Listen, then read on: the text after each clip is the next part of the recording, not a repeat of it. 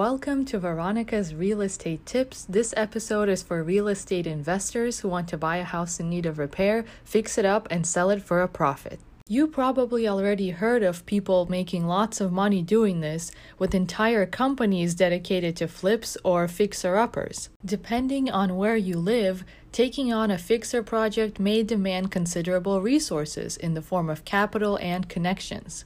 You'll want to have a team of professionals by your side in order to do the project successfully, including a general contractor, architect, landscapers, and soil engineers where applicable. The most important factor in selecting a project is the location. Specifically, you're looking for continual growth in property values, a healthy labor market, and generally a place where you and any reasonable person would like living in. Do your research on a town both online by reading review sites such as Niche, which is pretty comprehensive and stating how people feel about the safety and the activities available. You might also want to check out the local police crime reports and check out the town in person by actually going there and feeling the vibe as you mingle with the residents. Just like with any project in life, you want to do both primary and secondary research. So the primary research is you going there in person and seeing it for yourself, and the secondary research is reading what other people have to say about it. Pay attention to the likelihood of natural disasters such as floods or fires occurring in the town you want to invest in,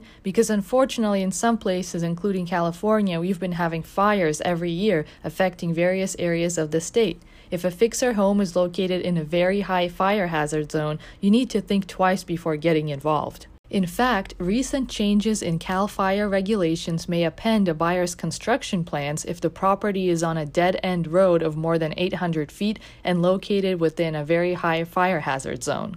Though a property destroyed and having to be rebuilt after a wildfire may not be affected by this new regulation, if the new house on the lot is of a different use, so zoning or land use, or has more square feet, it may be affected by this new CAL FIRE regulation. Here is an example of how the new regulation may affect your fix and flip project. Say you're looking for fixer-upper opportunities in Lafayette, a city that much of is in the mountains.